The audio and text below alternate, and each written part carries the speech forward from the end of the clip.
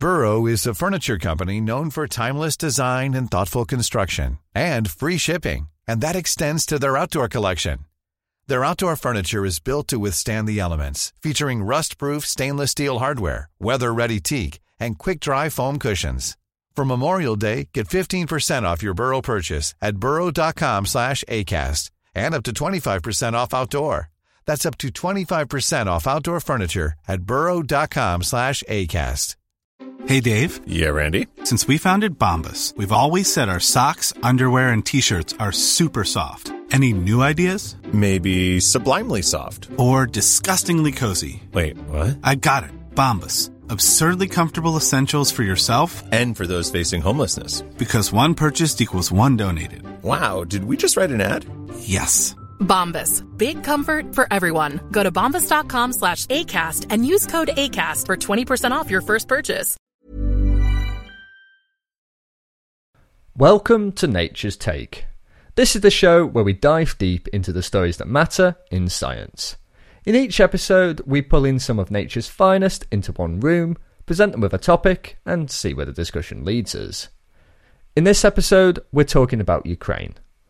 Since Russia's unprovoked attack on Ukraine, the war has killed thousands of people, displaced millions, and ruptured global geopolitics and economics. And science is by no means exempt from the fallout. The conflict has disrupted international collaborations, thrown a curveball to scientific publishers, and is having huge impacts on the fight against climate change. Not to mention the devastating human cost to scientists themselves, thousands of which have found themselves caught in the crossfire. A few weeks ago, I pulled together some very knowledgeable colleagues to talk this out. I should add that since our chat, things have shifted a little in the conflict. Ukraine has pushed back and reclaimed some Russian-occupied territory. In response, Russia is attempting to draft more men of fighting age into the military and is seeking to annex some of the occupied Ukrainian territory. But as the conflict continues to develop at a pace, the impacts on science remain a constant rumble in the background. And that includes everything we discussed for this episode. And so, without further ado, let's dive into the show. First, some introductions. We have Nisha Gained, Nature's European Bureau Chief. Hi, I'm Nisha, and I've been coordinating our coverage of the war in Ukraine. And Richard Van Noorden, Features Editor here at Nature. Hello, I've been putting together a feature on how the war in Ukraine is changing global science. And I'm your host, Nick Petrichow. Thank you both for joining me. One thing I was keen to talk about is that Nature is a science publication. And so for some of our listeners, it may be surprising that we're dedicating this much coverage to the war in Ukraine. Nature has decided, though, that this is a science story. Can we just unpack that a little? One simple way of looking at it is to just look at the players. These are big, big players. Russia is a former superpower and it's sort of butting up against NATO, and that's causing seismic shifts in Europe. That's affecting things like energy, which will have a toll on climate change. That's a topic that is front and centre for Nature. And the way that this is shifting geopolitics is something that could affect the sort of fundamental global science system. It could affect research funding. It could tip the global economy into recession. So to borrow the phrase of a colleague of mine, Sarah Abdullah, she said it's not a story necessarily about war for Nature, it's about fuel and finance. And we'll get into some of those big impacts as we continue this discussion. But I'm also wondering as well, from your perspectives, what is Nature's role here? Where do we fit into this coverage and where are we having an impact? Well, we're sort of, I would say, on two fronts. First of all, especially Nisha, we're talking closely to the researchers who are actually directly affected by war, whether they're in Ukraine or fled Ukraine, and some of them are in Russia as well. And there it's about finding out what impact this is having on the research that they were doing and their livelihoods. And then more broadly, there's sort of all the wider knock-on effects that this could be having, as we said, on energy, climate change, food security, physics, all these other research projects. And our aim there is to find out what's going on. There's been some very difficult decisions being made by all kinds of countries or even at the individual project level as to whether to continue collaborating with Russia. On the other side of it, we've also reported on countries that are not publicly renouncing links with Russia, such as in China and in South Africa. Maybe, some scientists there don't agree with that, but those links are still being kept in some cases. So those are where we sort of see our reporting being angled. And we get a lot of correspondence as well from scientists all over the world in response to the effects and the way that this war has touched them. And we're talking about science today, but also there are obviously human costs to this war. And Nisha, you've been talking to people, scientists from Ukraine, about how this conflict has, upended their lives. What is the sense that you're getting from them? Yeah, I've been speaking to people even before the conflict started, when it was clear that tensions were going to flare. These are tragic stories underpinned by the great courage of many of these researchers. Researchers are responding differently depending on where they are in Ukraine. Many will know that men of fighting age aren't allowed to leave Ukraine, so that means that they have stayed behind, families want to stay with them. So most of the researchers that we have seen leaving, and we think it's about 20,000 or so, have been women with children or older researchers.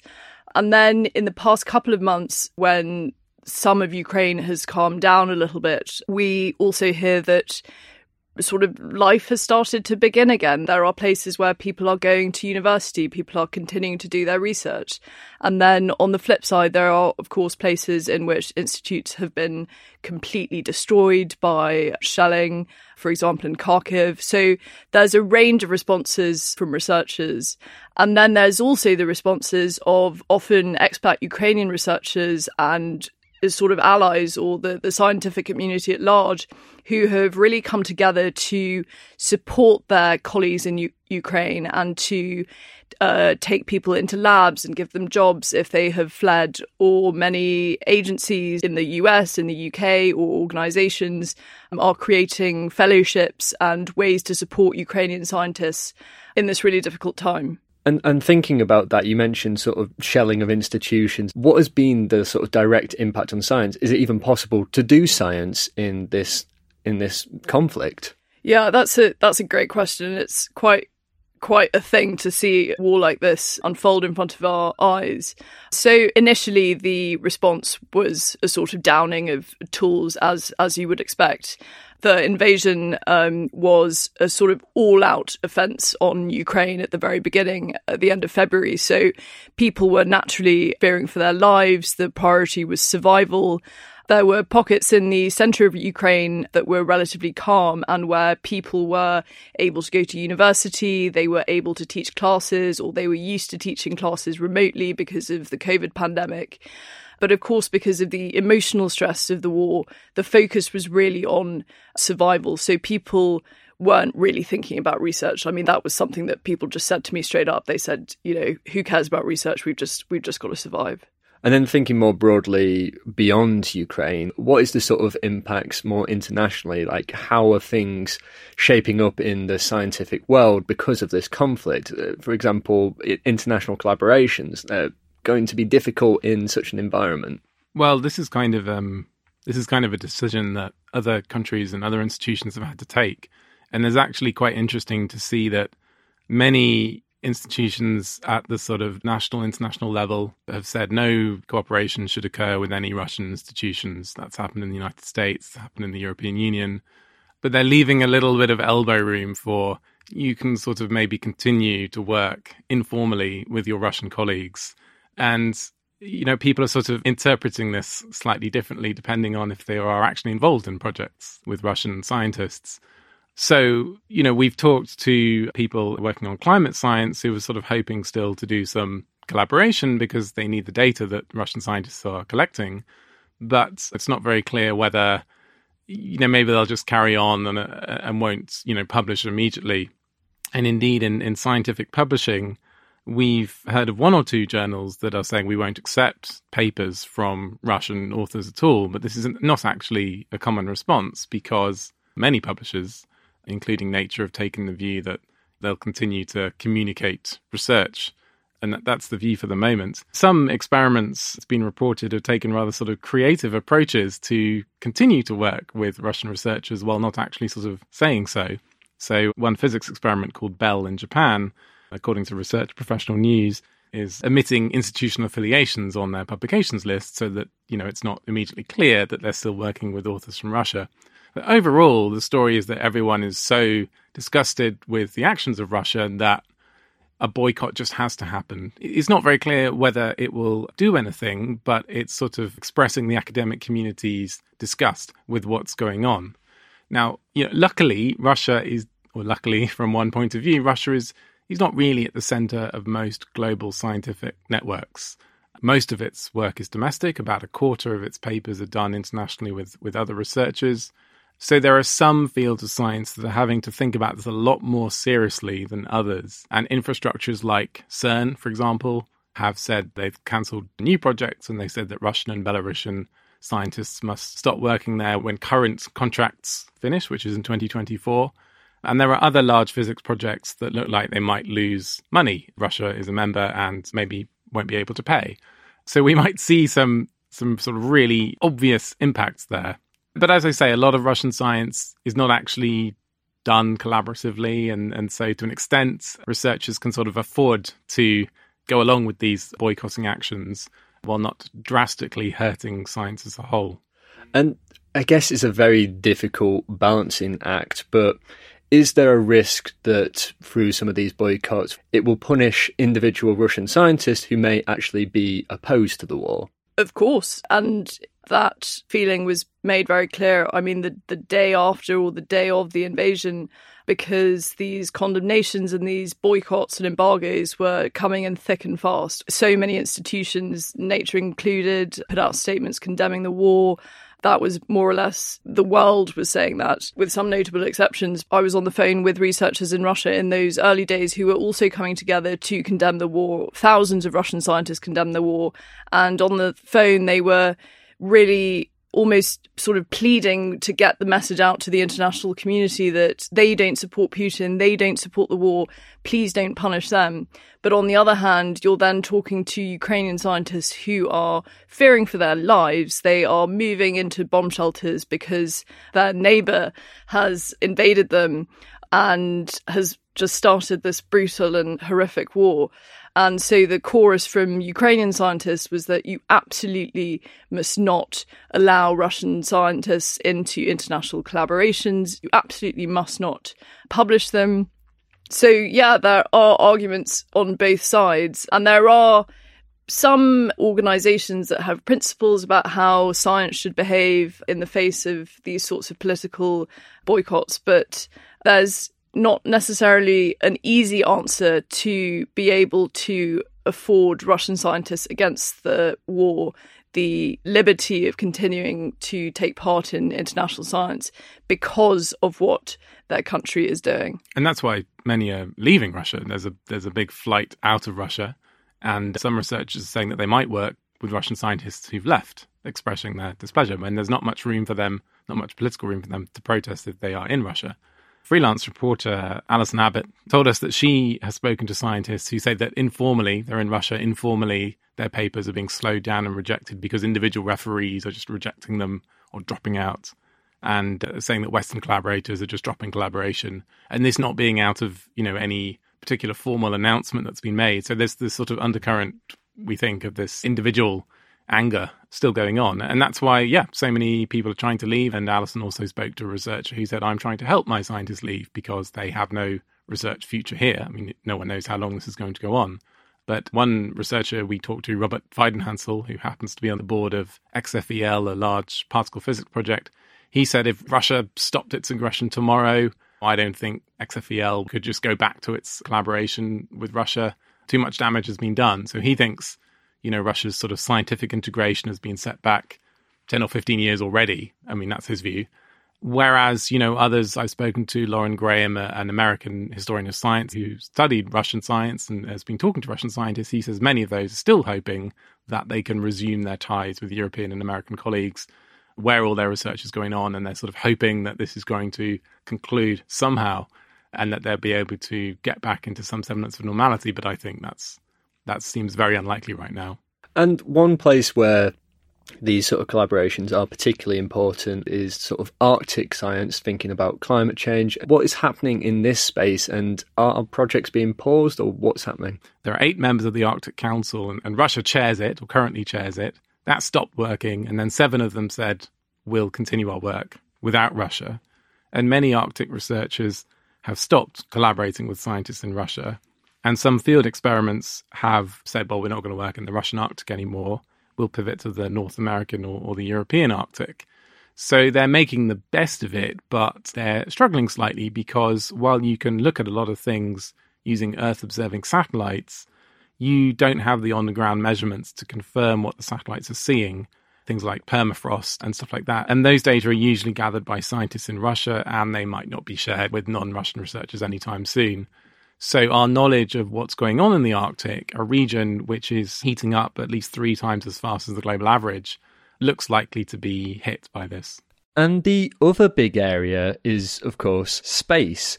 What can you tell me about how the war is affecting things here? Yeah, the biggest obvious casualty in space is probably ExoMars, which was going to be this Europe-Russia mission. It was going to fly on a Russian rocket and send Europe's first rover to Mars. And that was going to be this year. And ESA, the European Space Agency, has now kicked out its cooperation with Russia. So that's not happening. And that was a 1.3 billion euro mission. ExoMars still exists. It's there. It's been built, likely to be delayed until 2026, and probably more like 2028. And we understand that ESA is probably looking potentially for the help of NASA, but this will eventually involve more costs. You've got to keep the rover there in storage. Maybe there'll be a redesign of the landing gear, which Russia was supposed to have designed.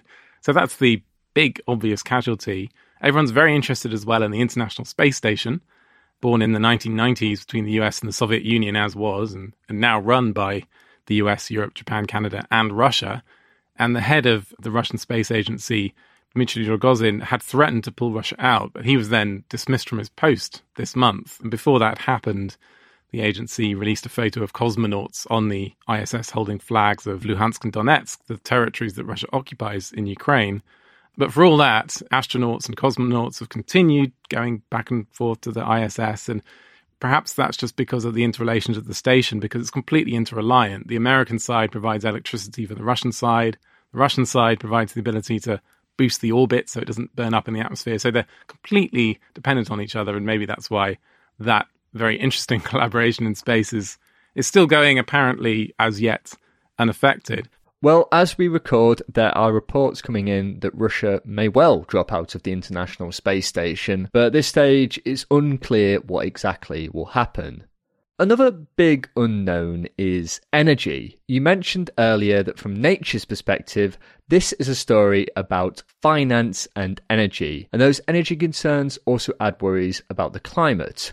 What are researchers saying to you when you speak to them? I think the overall immediate worry is that decarbonisation efforts will be disrupted because of the fact that many European countries, especially Germany, are trying to wean themselves off Russian gas, which they have been using for decades.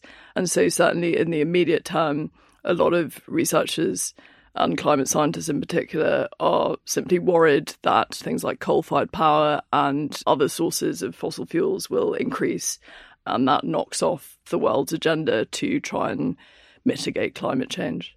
And another sort of interrelated part of that is thinking about food security as well. Ukraine and Russia are both massive exporters of much of the world's food. What are researchers saying about food security and the sort of fallout from the war?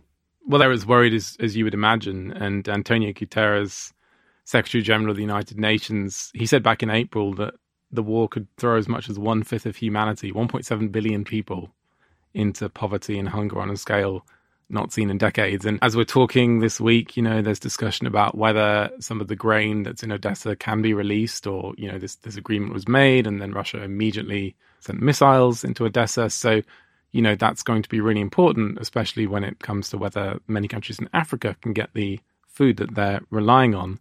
But this also, of course, is coming at a time we've got the COVID pandemic, we've got the climate crisis as well. And Guterres, he's talked that we're talking about a lost decade of development, as he put it. Lots of progress that we had made towards those sustainable development goals of the United Nations, things like sanitation, access to water, getting maternal mortality rates down.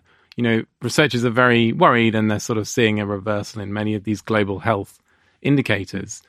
Again, the only thing I think that might be a sort of interesting note to come out of all of this quite depressing events is that studies on overlooked areas of research like food security is suddenly getting way more attention, which they really had always deserved. So studies on how to efficiently use fertilizer and on alternatives to inorganic fertilizer, suddenly they're in vogue. And this June, US President Biden announced a global fertilizer challenge to raise money for this field.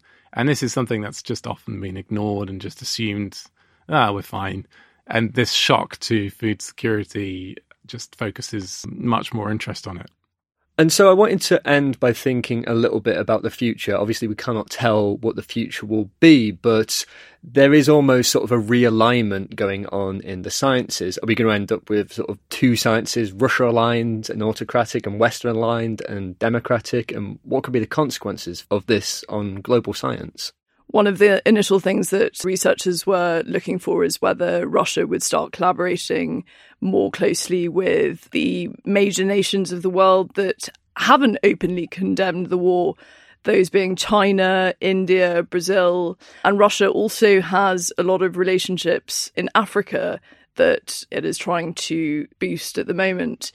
We haven't seen a huge amount of evidence yet for the fact that Russia and China are working more closely together. It will probably take time for those sorts of collaborations to flourish if they do. But we certainly anticipate that there will be some kind of divide in global science.